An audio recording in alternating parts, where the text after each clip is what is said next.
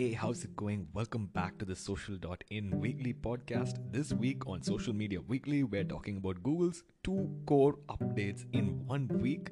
We're talking about sign in with Apple, and we're talking about Facebook's Project Libra. Let's get started.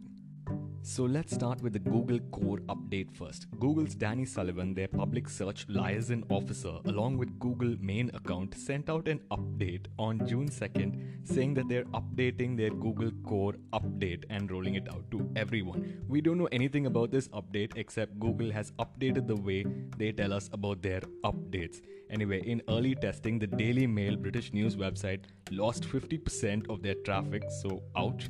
Other websites that have been affected include financial services, health, and gambling websites. I have no idea why those three things are related. In the March 2019 update, the websites that were affected were EAT websites: expertise, authoritativeness, and trust. Time will tell how this one pans out.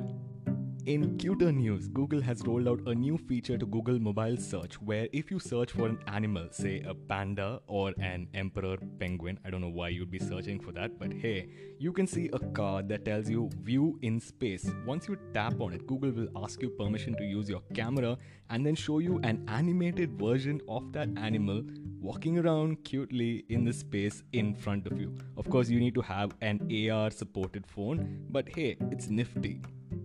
The second update that Google rolled out in 1 week has to do with domain diversity. Have you ever made a search on Google and then have the same domain appear more than once? For example, when you search for a restaurant, you get Zomato, photo, videos, reviews, then Zomato, video, photos, review, and then Zomato. You get the picture. So Google is rolling out an update which basically says that if there is more than one domain, even if it's the same domain and its subdomain, then it will not show it in the search results unless it is extremely relevant to that particular search query. If diversity is the food of search engines, then query on.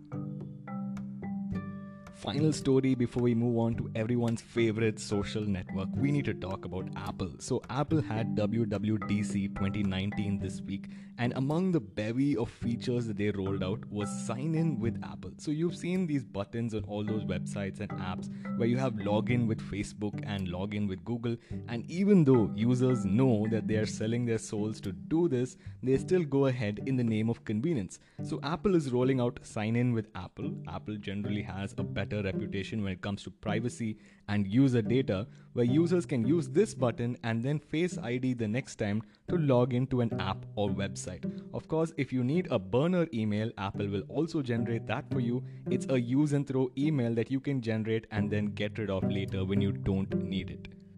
And finally, yay, let's move on to Facebook. So we told you a few weeks back about Facebook's global domination coin, their cryptocurrency which is pegged against a basket of currencies so that it doesn't wildly fluctuate. Well, it's called Project Libra, and now we've learned that on June 18th, there is going to be a white paper detailing this global currency. So we don't know too much about it, but the only new information that we've got now is that Facebook is going to be selling nodes to institutions who will act as distributed transaction validators.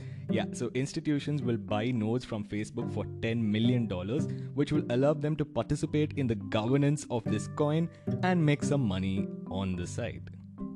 That's about it for this week's episode, guys. There is that story about Facebook doing their part for international privacy and security and blocking the pre-installation of their apps on Huawei phones, but really at this point, no one cares. If you have any comments on this podcast, please go over to YouTube and drop your comments on the video version of it there. Subscribe to the Social.in channel on YouTube, turn on notifications so that you never miss a video, and we will see you guys in the next week's episode of this podcast.